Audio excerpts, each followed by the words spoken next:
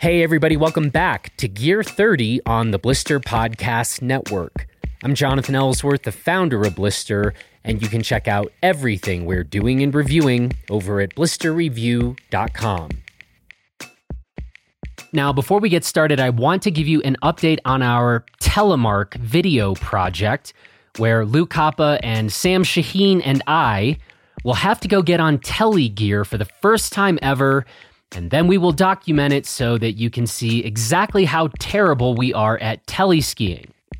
Now, the way we set this up was that we said that we would get the gear and shoot the video once we hit 250 ratings in iTunes or Apple Podcasts, whatever you want to call it. And as of this recording, we have 217 ratings, so we just have 33 ratings to go. So to the many thousands of you who listen to this fine program, but have not yet left us a rating, well, I have a hunch that there are a bunch of people out there who would really like you to do so, just so they can watch us definitely go make fools of ourselves trying to telly. So yeah, take those 30 seconds, leave us a rating, and when we hit 250, let the games begin. Okay, for our conversation today, I am talking with Luke Koppa and Kristen Sinnott about some of the new gear that we've been getting time on. We recorded this conversation yesterday in our Blister headquarters, and Kristen's baby boy, Lyndon, was with us, and you might be surprised to learn, turns out it can be rather tricky trying to record a podcast with an 18-month-old baby in the room. So you'll be hearing a bit from Lyndon in this conversation, but Kristen was quite strategically exiting HQ and coming back into the room. So the main reason I want to point this out is if you're wondering why you don't sometimes hear Kristen laughing at some of Luke's or my hilarious comments, well, it obviously means that she had left the room for a minute, not that she doesn't think that me and Luke are super funny. All right, that's enough preface. Let's go ahead and get right to it. Well, here we are once again in Blister headquarters in Elevation Hotel in Mount Crested Butte. And I am here with Kristen Sinnott and Luke Koppa and Lyndon Sinnott, who there is a, 100% chance you'll be hearing at least a peep or two out of Lyndon. Lyndon just really loves gear. He's excited to talk about it. It's hard to keep him quiet when we're talking about all this new equipment. So anyway, we'll see how much Lyndon we get in this conversation. But we are going to just be talking a little bit about some of the new stuff that we've been spending time on. And Luke Koppa, you've been spending time on a whole bunch of K2 Reckoners. Tell us about what you're finding. So I've now spent time, actually a pretty significant amount of time, on the new K2 Reckoner 102, the 112, and the 122. Really been enjoying them so far. These skis, in case you don't know, are replacing the current Catamaran and Marksman. They serve as K2's all-mountain freestyle skis. And my takeaway has been that while they're not necessarily standout in any regard, any particular regard, I feel like they could work for a really wide range of people. As long as you have playfulness as a priority, like these skis are just super intuitive. They're pretty light. Like the 102 comes in around 1925 grams or so for 184. The 112 is closer to 2035-ish grams. 122 around 2150.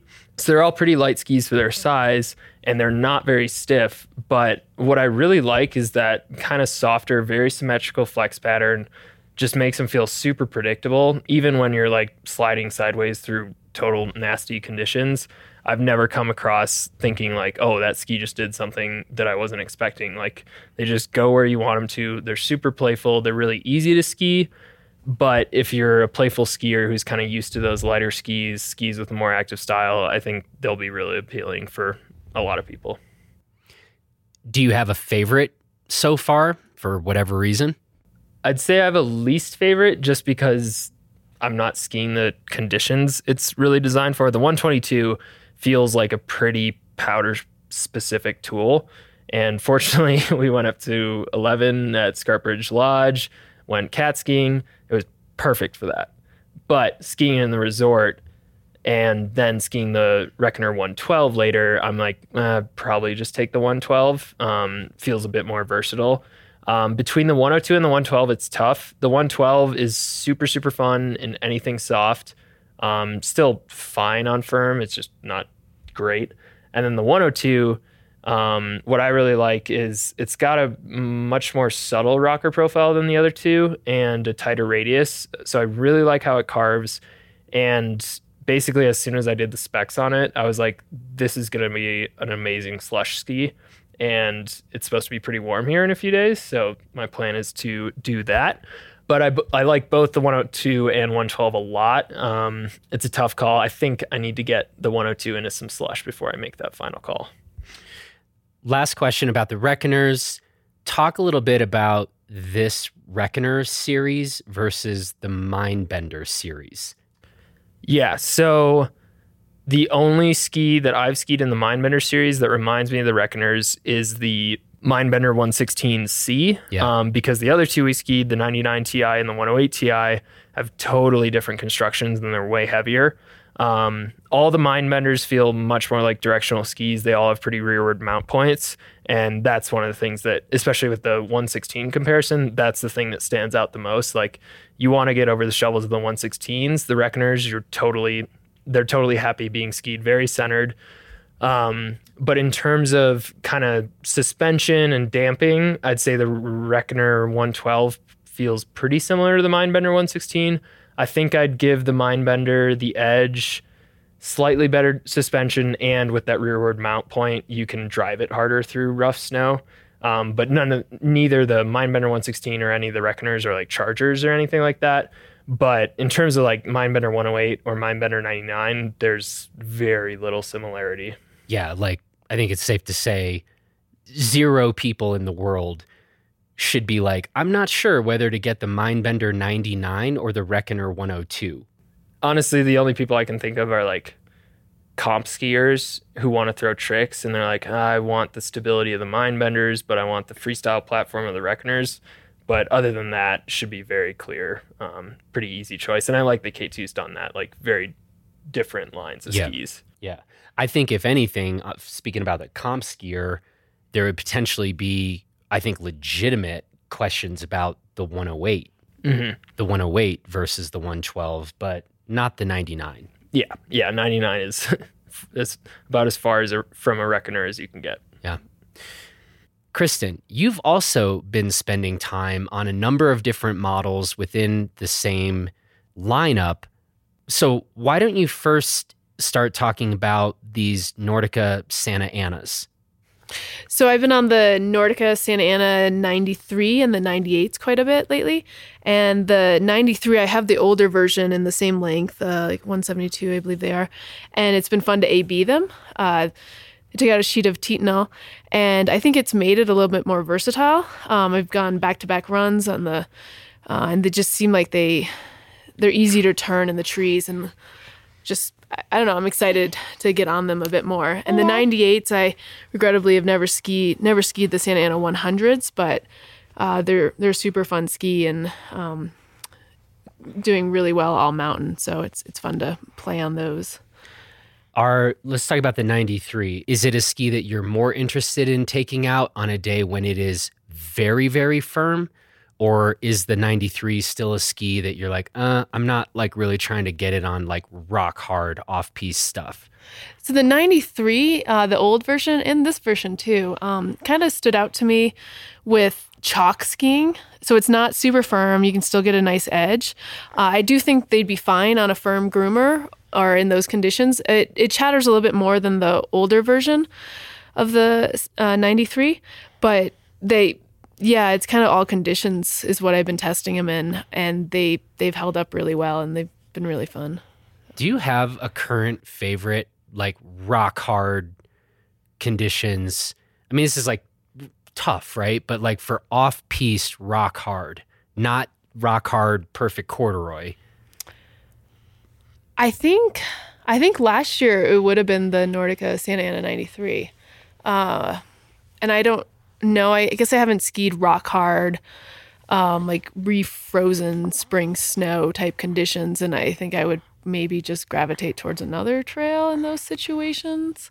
Because I don't think the new Santa Ana 93s would be as good on that. It didn't get better for that. It didn't get better for that, no. Because if there are any chatter marks, you feel them a bit more than you did the old ones. Not a huge amount. Like, they're still great in most conditions, but they're not quite as stiff, so it's going to not be as great in those conditions. So, no, I don't know what my go-to in those conditions would be right now. What would yours be, Jonathan? I mean, if it's truly refrozen coral reef grossness, then honestly, right now, probably the Folsom Blister Pro 104. Heavy, a decent amount of tip and tail rocker to like just not get hooked up. But honestly, I pretty much just want the heaviest ski I can get on. Heaviest ski I can get on with a decent amount of tip and tail rocker. Now that's different if we're talking about like ice moguls that are kind of like smooth. That's different. Now you're basically you're back to like, frankly, give me a carving ski. Take away tip and tail rocker so I get a lot of effective edge. I just want to be on edge, on that and carving it. But I'm not trying to carve like refrozen coral reef. What are your thoughts, Luke? I'd say if it's like the kind of like refrozen chicken heads where you can like break them apart and it's not like literally rock hard, I might choose a different ski. But if it's soft enough underneath the refrozen layer where you can kind of like just chop Slightly, stuff off, yeah. Chop off the chicken heads, Rising Old Black Ops 118. If it's full on like rock hard off piste, I'd probably go Vocal Mantra 102 or maybe a J Skis Master Blaster, depending on where I'm skiing. If I'm skiing more open terrain, I might go with the heavier 187 Master Blaster. And then, if it's like smooth, icy, rock hard moguls, I think probably like maybe a Head Monster 88. It's not going to be quick. It's not going to be playful. Right. But really good suspension, really precise. That's actually a pretty good call. Yeah. Yeah. Yeah, I'm really smart. I just wanted you to answer everyone, like have this big description of a condition, be like, Black Ops. Black Ops. I mean, I wouldn't be mad. That's so funny. All right. So with respect to the Santa Ana 93 versus the 98, do they feel a bit more different than similar or more similar than different? I think they feel fairly similar. Lyndon definitely agrees with that.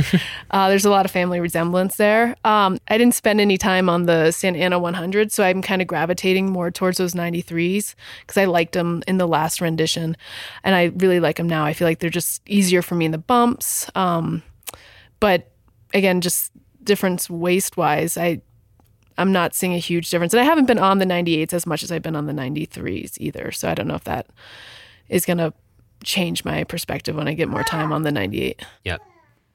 Yeah, so I guess it's my turn.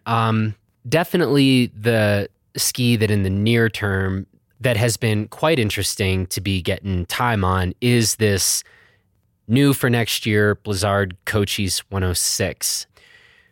Those of you who read my initial flash review that I posted back in like mid-December, you know that I basically said I've got pretty inconclusive initial impressions.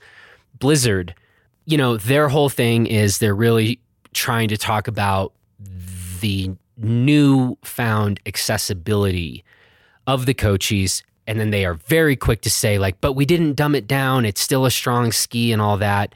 And it's like, okay, we'll see how much of this is true. The other thing I should say is they really have been stressing that they have tried to bring this ski a bit more in line with like the original Cochise. And you guys have read some of my stuff, I'm sure, on Blister or seen our first look video. The big thing that is the signature of that Cochise is that it is a strong ski that is also very easy to smear around and pivot. in tight spaces. And when I skied this ski in Jackson Hole in mid-December, I just didn't exactly find that to be the case. The ski was not loose in the way that I found those early versions of the Cochise to be loose. As I said in my flash review, I did think there was a good probability that a lot of this just had to do with the tune. So the good news is we got the Cochise 106 in at HQ. I did detune the tail pretty significantly. I did not touch the ski underfoot. I kept that sharp, and the shovels didn't feel crazy sharp to me. But the end result, and I can talk more about this. I've talked about this in our flash review. You guys should become a Blister member and check that out. But we'll add this in the full review. But bottom line is, I feel like I have been 100% able to loosen this ski up in the way that I wanted to, and in the way and for the reason that I loved that original Cochise.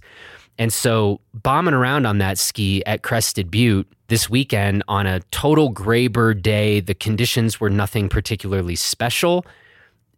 I had an amazing day. Then perhaps more surprisingly, the next day, we went and had like a 14-inch sleeper POW Monday. And I took the Cochise out and I was like, you know what? Screw you in the Blister audience. Like, I would never, ever pick a Blizzard Cochise on a 14-inch POW day. But Luke sort of said that I should probably ski it. And I was like, yeah, we probably should let people know like how this thing does in POW. And I do have to offer the big caveat that it basically was like perfect powder. It was like the perfect density powder, which is to say it's not so light, that it just all blows off the mountain immediately. But yeah, like it was basically absolutely top shelf 14 inches and there was a bunch of wind the night before. So we were hitting definitely stashes of like where it was almost going waist deep. And I don't know, I just got to say, like, I had a phenomenal day on this ski that no one has ever accused of being a good POW ski. So again, I'm not exactly ready to like vouch for the Cochise, this new Cochise, as like a wonderful POW ski. But if you're skiing POW in like good POW, well, I literally like, that's what I skied and we had an unbelievable day out there on it. So, punchline to sum this up, I'm really freaking stoked on this Cochise 106 so far. And I really didn't think that I was going to be at this place or be able to say that. So, I don't know, even better. And again, as I think the way I finished my flash review, like Cochise fans, I think you should be psyched. Yeah, I think one like subjective factor I use to judge how much you like a ski is like on that Sunday when you were skiing it for the first time, I think, it was low vis. Yeah. Conditions weren't great. Yeah. I had only skied for a couple hours because my knee hurt. I couldn't see anything. I wasn't having a good time.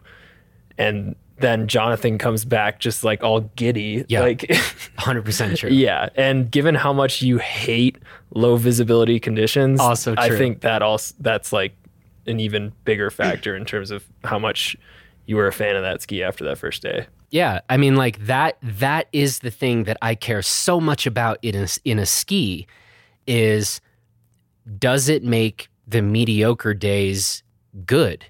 And again, as somebody who is a self-avowed, like I hate low vis skiing, I had a blast. And I think to try to demystify that a little bit is like, yeah, when you are like coming through a mogulled up run out and you really can't see stuff, I just felt like the flex pattern on this Cochise was strong enough that I could trust the ski to stay on the shovel. It wasn't going to fold up in half if I hit a trough weird or came through a trough and like, immediately kind of slammed into a mogul. The ski just really worked.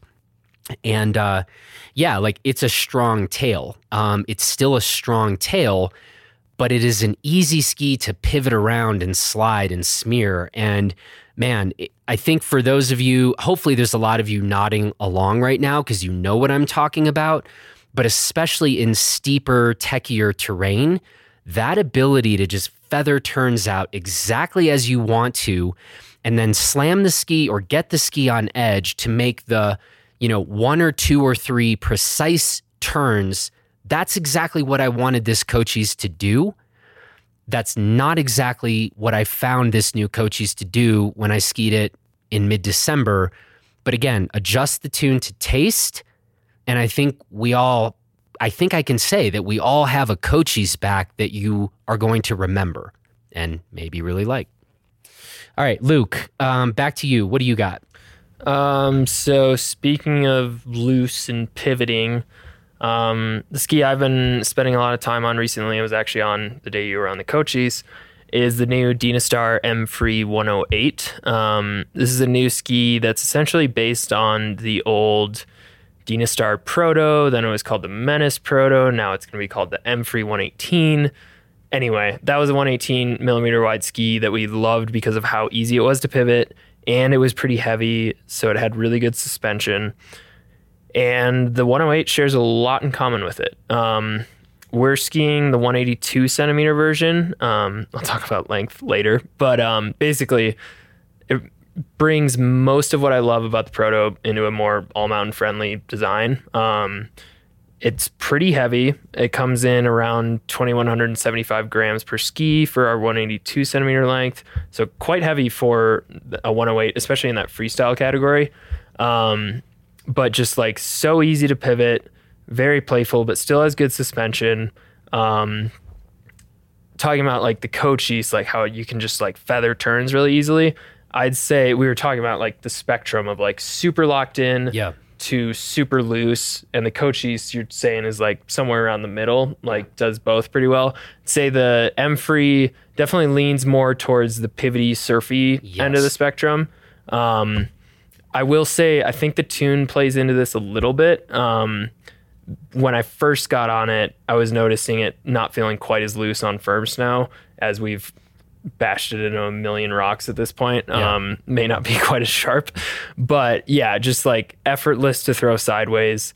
The downside to that is I think I would like a longer version of the ski more, because it's so easy to pivot and slide around, especially like working through bumps or steeps where there's some pushed around snow. The tips are more inclined to just like go uphill and they want to go sideways. And I feel like a longer version, I could maintain a lot of that easy pivoting, but be able to kind of control where the shovels are going a little bit easier.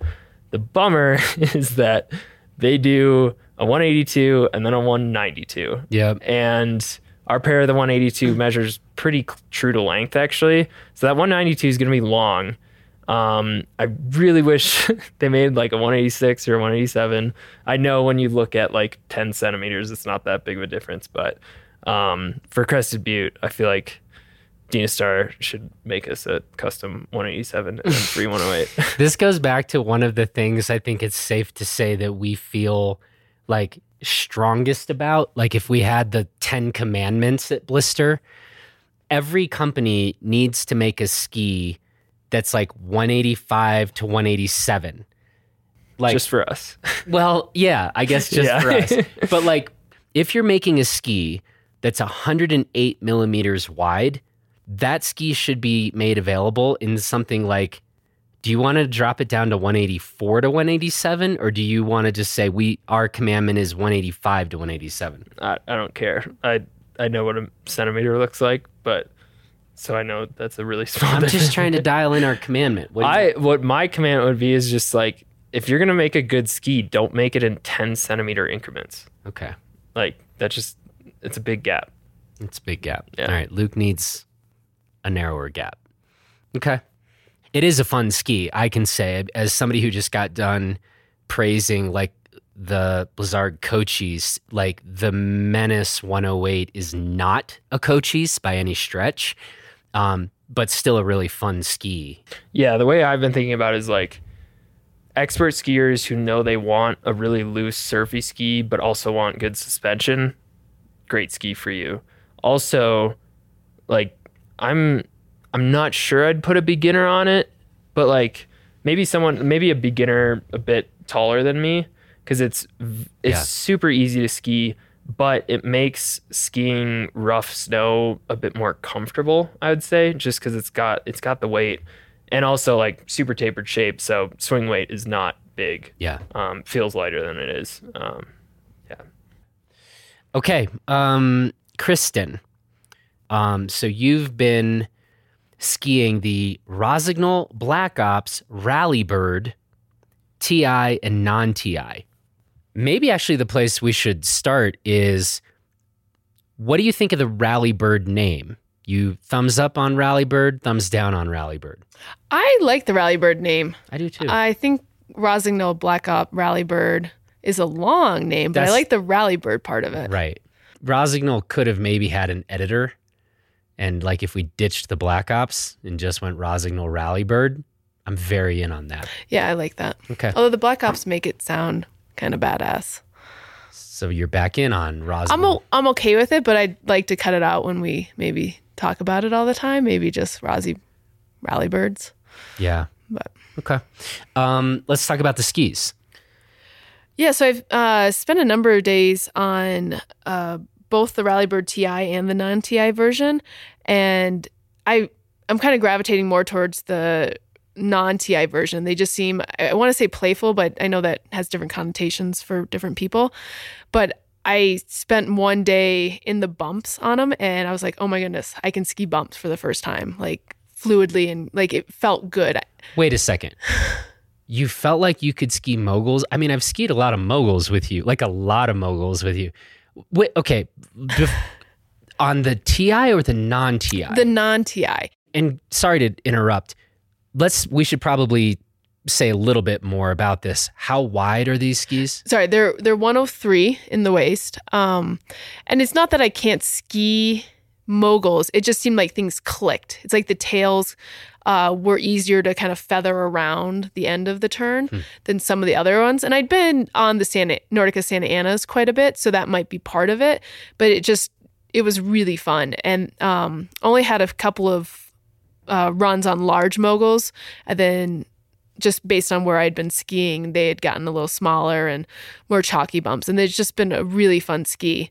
Not loving them as much on groomers, especially some that have a little bit of chop on them. They just don't immediately go to a carve, or don't feel quite as stable as some of the other skis I've been on. But the TI version does seem a little bit more stable on those. Same within like a chalk situation. If there's any chatter marks, it seems to hold a little bit better. So both skis you're preferring for off-piste stuff? Yeah, okay. Definitely. Okay. Perhaps the biggest question for now, you're going to be getting more time on these things, so I realize I'm hitting you up slightly prematurely maybe, but how do you feel about the like TI versus non-TI? Are you like, whoa, huge difference? Or are you more like they're pretty similar, so it's going to be a little harder maybe to steer a given skier to the TI versus non-TI? Yeah. So I was up in Sun Valley working a race, and I was going back and forth constantly with them, thinking I had a full day, 8:30 to 4, just to figure out the differences. And I can tell the difference, like, but it's so minor. Like, I don't quite know who would gravitate towards one versus the other. But that being said, I like the non-TI version better. And I think a heavier skier might gravitate towards the TI version a little bit more. But the difference is fairly minor as far as I can see now after a couple days on it. Maybe in more conditions, if I can, when I get to test it more, I'll be able to, something will stand out a bit more. But right now it's just they seem pretty similar. Okay. Next thing I need to talk about, the fit of ski pants. We're going to go real fast over this, but like, I still don't understand how anybody skis in like a slim fit ski pant. Like, I don't think I have like monster huge quadriceps or anything, But like, man, trying to ski in touring in a pair of ski pants and then skiing a pair of inbounds, it's just like people like, I'm not like campaigning here for a quote unquote baggy fit where like the pants are absolutely falling off your waist. I just want some room through the legs. Yeah, I have skinny thighs, but I just like, as long as I'm not feeling actual tension on the fabric, I don't care if it's touching my legs. Like that's what pants are supposed to do. No. Especially in the thigh, like if it's just resting on my thighs, like that's fine. And I don't need it to be super skinny through like from the knee down.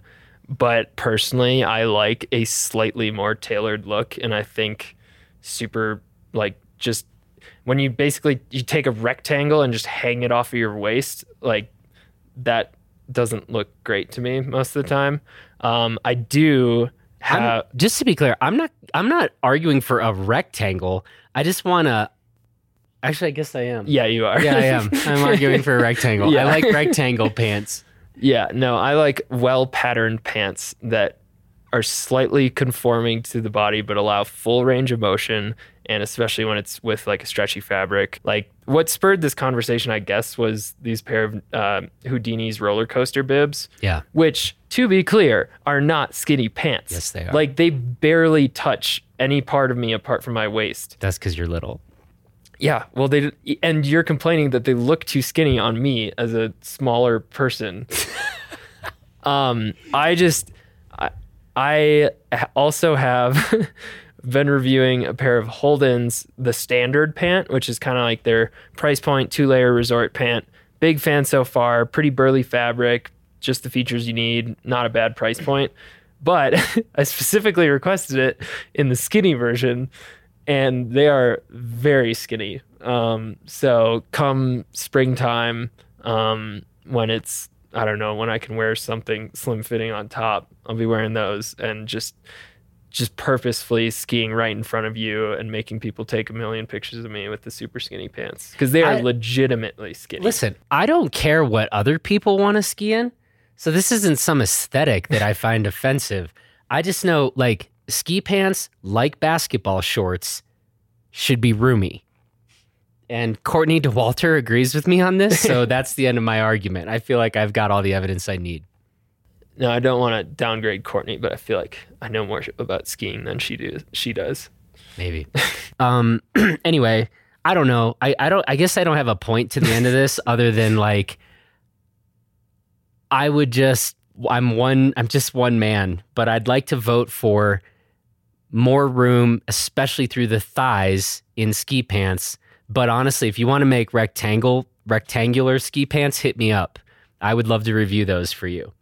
All right, Kristen just came back in the room. Lyndon was getting a little antsy. So Kristen is back just in time to weigh in on this whole pant fit issue.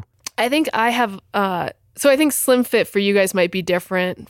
Well, for guys in general versus girls, especially right now. Well, actually, I guess Bogner and those companies have always had those like slim fit, like thinking spandex style, right? But you guys are thinking more just not spandex. Not no, like, right. Like and I will, for the record, like I'll rock like compression shorts. Like those are underneath your ski pants. Underneath. Yeah. Right. No, I don't ever like just go. Okay, so that's what I'm saying. Like there's like Flylo's bringing a Parker pant out, and their pants are like they're a soft shell. They're pretty much skin tight. Like they're form fitting. They look pretty good. They skin tight. Dan Abrams, what's up? You can get a base layer under them, and they have kind of a fleecy interior. I really like them. I just skied them a couple days, but they look like 90s race pants in a sense, like the streamlined version. Got it. So to me, that's a slim fit. Yeah. But in general, I gravitate more towards like a straight leg. I wouldn't say super relaxed, not a ton of room in the thighs. Because I don't want like a saggy bottom, I would say. So I'd go more, I don't know if you guys like the straight leg term. Straight leg. As opposed to rectangle? Straight leg slim fit, I'd go more, but not... Straight leg slim fit. But then what would you call the tight fit, form fitting. Awful. Parker. Reasons not to ski. No, for women. I think you're gonna like if they become more popular on the mountain because they're comfortable. They're not waterproof. I don't think, at least, but yeah, it's interesting to see some of these come around and actually have technical capabilities, and you can actually ski them like you would any other ski pant. Okay. Feel free to weigh in the comments section on this. Let's see where our audience is at. But apparently there's quite a range going on in ski pant fit, though, except that I seem to be losing. Maybe we were saying this was the year of Ellsworth, but I'm having trouble finding a looser fitting ski pant. Maybe I'm not looking in the right spots. I don't think I don't think they make the Flylow Parker pant in a men's version, so I think you're okay there. That's good. Okay, moving on. All right, Luke, you're back up. What do you got? So another ski I've been spending a lot of time on is the Wunder Intention 110. Been skiing it throughout the year this year. Sam Shaheen's been on the reverse camber version, which we'll be getting back on soon. But I've been mostly skiing the cambered version and skiing it a mix of backcountry touring and in the resort because it comes in. The cambered version's it's like just under 1,800 grams per ski for a 185 centimeter. So it's kind of in that 50-50 weight, and Wunder's making a lot of claims about their algae composite and how it makes it ski better for the weight. So that's actually the ski I took out on Monday during that 14-inch storm. And I basically like cried as I left the room as the Black Ops 118 and the Vocal Revolt 121 left on the shelves here. And I thought I was going to be really sad, but it's just I think the most important factor with that ski is just, it's so intuitive. Like, it's just easy to ski. Yep. You can push it hard. You don't have to. In powder, like it's like when we were hitting like pockets that were like waist deep. Yeah, I was skiing a little back seat, but like once you get some speed, planes nicely. It's easy to surf around, but like you can also carve it. It works from a forward stance. It works from a centered stance. In powder, like zero complaints for a 110 underfoot ski. Yeah. Then the bigger surprise, I think, was when everything got super chopped up and we skied some very deep chop. Yeah. Like, I was expecting to just hate myself at that point, being on an 1,800 gram ski. But as long as, like, provided that you're looking to ski with more of an active, light on your feet style, like, I was not upset at the ski I was on, which was pretty surprising to me. It's far from my first choice for skiing fast through chop, but for its weight and its size, and I think the big thing is just the predictability, round flex pattern, like stiff enough to blast through some stuff, but not like buck you like crazy. Just like very, very few complaints so far, and really impressed by how well it's done in the resort, especially. Okay. Well, Kristen, we've already talked about pants, but let's talk about a ski suit. Yes. You seem quite excited about this. Tell me what's up. Well, I'm fairly apprehensive about wearing one pieces, but I kind of like, I think they're fun. So I tried the Strafe Stickbird and I thought it was pretty fun. Snowsuit, it's not something I gravitate towards every day, but then an Arc'teryx, I guess they've been working on it for about 8 years, this Incendia one piece, and it's this marbled gray. It's got a soft hand feel shell. I just think it's really nice looking, and I've skied a few days in it, including one day where I totally ate it trying to rack my skis, looking like an amazing skier in it. But it's fun. I think it's really nice design, easy to use the restroom. I really like it. Great vents. How often do you see one pieces on the mountain? Well, quite often, but serious one pieces, like a technical one piece, not super often. Although it's one of those that it doesn't stand out as a one piece. Yeah. It doesn't look ridiculous. It looks good. I think. Yeah. I mean, when I come out with the review, you guys can all weigh in on that too. Jonathan already somewhat weighed in this afternoon, but I still wore it out. Uh-oh. Wait, I think we'll have a picture up with this when we promote this episode on Friday. Oh, maybe we should get one of the like Arc'teryx lookbook photos because No. they look really good in them. No, this has to be you. This is you. What's up? Oh, we should go do a photo shoot tomorrow then. Did you guys not shoot it today? No, I meant like a lifestyle photo shoot. No. No. Well, actually, you could if you can find the proper location. Anyway, all right. You're in on the Arc'teryx technical one piece. Yes. And this piece will be available for next season. Yes. It's not currently available. Yep. Okay. So I think I want to talk a little bit about ski boots. I've been spending time recently in the the 2021 Atomic Hawx Ultra 130S. You heard Matt Manzer and me talk a little bit about that boot in our last podcast with Matt Manzer, part 4 of probably what will be part 150 parts or something. I also skied the 2021 Hawx Ultra XTD 130. And little teaser here, I'm actually going to be skiing a full tilt very soon. And we're going to be talking about full tilt very soon. Yeah, I can't wait. I'm very excited for this conversation, and I think you guys are going to like this one. So anyway, ski boots, it's interesting. I've been on record for several seasons now. My reference boot is the Head Raptor 140 RS. I still adore this boot. The Atomic Hawx Ultra 130S is kind of the polar opposite of the Head Raptor 140. The Head Raptor 140, I think, is probably one of the absolute heaviest alpine boots on the market, while the Atomic Hawx Ultra 130S, definitely one of the lighter alpine boots on the market. And honestly, I think these are two of the most interesting alpine boots I've been in a while. Pretty different performance characteristics. And I'll be talking about the Hawx Ultra soon on the site, or writing about it soon on the site. But it is I think it's the first alpine boot I've ever been inclined to describe as playful. And I guess the primary other descriptor I would use is like, that boot just feels really poppy.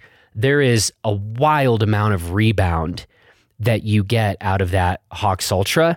And I think that makes it not great for certain applications, but a super amount of fun in other areas. So yeah, turns out two of, I think, the most interesting alpine boots I've skied in like the last couple seasons. One is probably the heaviest alpine boot on the market, and the other is one of the lightest. Yeah, well, you've been having a jolly good time testing out a bunch of boots that are all great and work for your feet. I've been hating myself for the past several weeks because the boots I had been using, the Nordica Strider 120, finally kind of died on me between the liner and just, bashing them into rocks for, I think, 3 seasons now. Yeah. So I got the fun job of trying to figure out what boots are going to work for me. I've now been in, I think, 8 different shells, and in addition to all the stock liners for those shells, 4 additional liners. And I haven't found anything that works. So it's cool. The Dalbello Lupo Pro HD, which I'll be writing about very soon, I really like how it skis. I think it's a really good boot, but I've now put 4 liners in it and cannot get the right fit. So, maybe everyone's probably like, well, it's not the boot for you, Luke. Well, I've been trying and I thought it was going to work, and it's not. We just got some new Roxa boots that I'm going to try. I'm going to give another go at fitting the Salomon S Pro 130. And then I might try the Atomic Hawx Prime, because I've been skiing the Atomic Hawx Prime XTD 130 It's a mouthful. The new for next year new boot. 2021 version. It's new for next year. And I have been really impressed by that boot. I thought the old Atomic Hawks Ultra XTD 130 was a very good boot and very impressive, but it was one I never actually used that much because it absolutely crushed my feet and that liner was so thin, especially for skiing in the resort. The new liner in the 2021 XTD boots is significantly better. Feels way more similar to an Alpine liner. I really like the flex pattern of this Prime XTD. It's progressive. It's nice, easy to get into, but sportive. And the fit feels like it could work. Of course, as soon as I say that, I think you were on the phone with Matt Manzer when I tried them on. Yeah. And I was like, this feels amazing. And then, of course, I go out and ski them and can't really for that long. But I'm very eager to try out their, not only the memory fits heat molding process with the shell, but also the new Mimic liners, because I think that could be my new go-to touring boot. Skis really well, and I think with the new Mimic liners, those XTD boots become much more viable options for people who want something that they can use in the resort occasionally. The previous XTD 130, I did not enjoy skiing in the resort because it just felt so jarring. There was like no padding on your feet. It felt like what I'm talking about is like the old XTDs were like riding a hardtail in the resort. The new ones, it's like a full suspension bike. Wow. Yeah. Nice little analogy there. Yeah. How would you compare it to, like, say, race cars?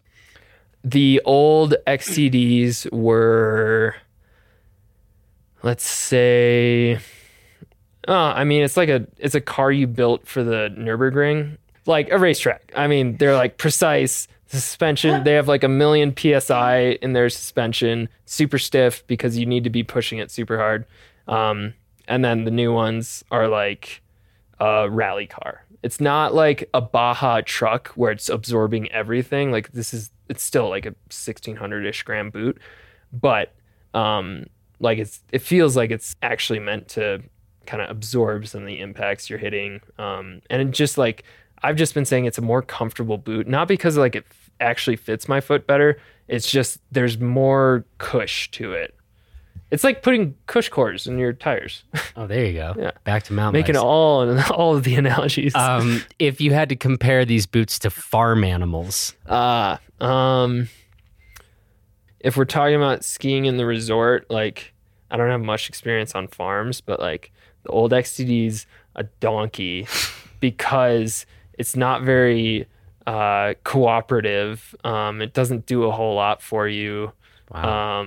And then the new one's like a cow. Oh my God. I was gonna say dog, but like I feel like that would be like a really nice alpine boot. A dog? Dogs are nice alpine boots? Yeah, because they're just like they're unconditional. Well, no, because all ski boots suck because they hurt your feet. That's my opinion now after the last few weeks. I think I'm just gonna start snowboarding. Is the bottom line. Wow, that was interesting. All right, well, I think we need to dial in our farm animal analogies. That's mostly what I learned here, and I can't wait for Matt Manzer to hear you describe the original XTD as a donkey. Yeah, there's your new marketing copy, Matt. Yeah, the donkey of AT boots. I think that's our cue to get out of this conversation. Yeah, let us know if you have better farm animal analogies than the ones you've heard here today. Yeah, to be fair to myself, I've never had to compare a product to a farm animal before, so my head wasn't really in that space. Not yet. Not yet. Just wait. The 2021 season. That's our whole buyer's guide next year. Yeah, farm animals. I think we are definitely ready to end on that note. And so with that, we're going to get back to more testing tomorrow. And stay tuned to blisterreview.com to see everything we're reviewing and become a Blister member and get our flash reviews on this stuff and be the first to know. Thanks, everybody. Thank you, Luke. Thank you, Kristen. And we will talk to you all very soon. That's it for this edition of Gear 30. And now remember, we are extremely close to that 250 ratings mark, and your personal rating will move things one step closer to what will probably be the sickest telemovie ever filmed. I also want to say thanks to Luke and Kristen for this conversation. Thanks to Luke Alley for producing this episode, and thanks to you for listening. Now, please go take good care out there, and we will talk to you again next week.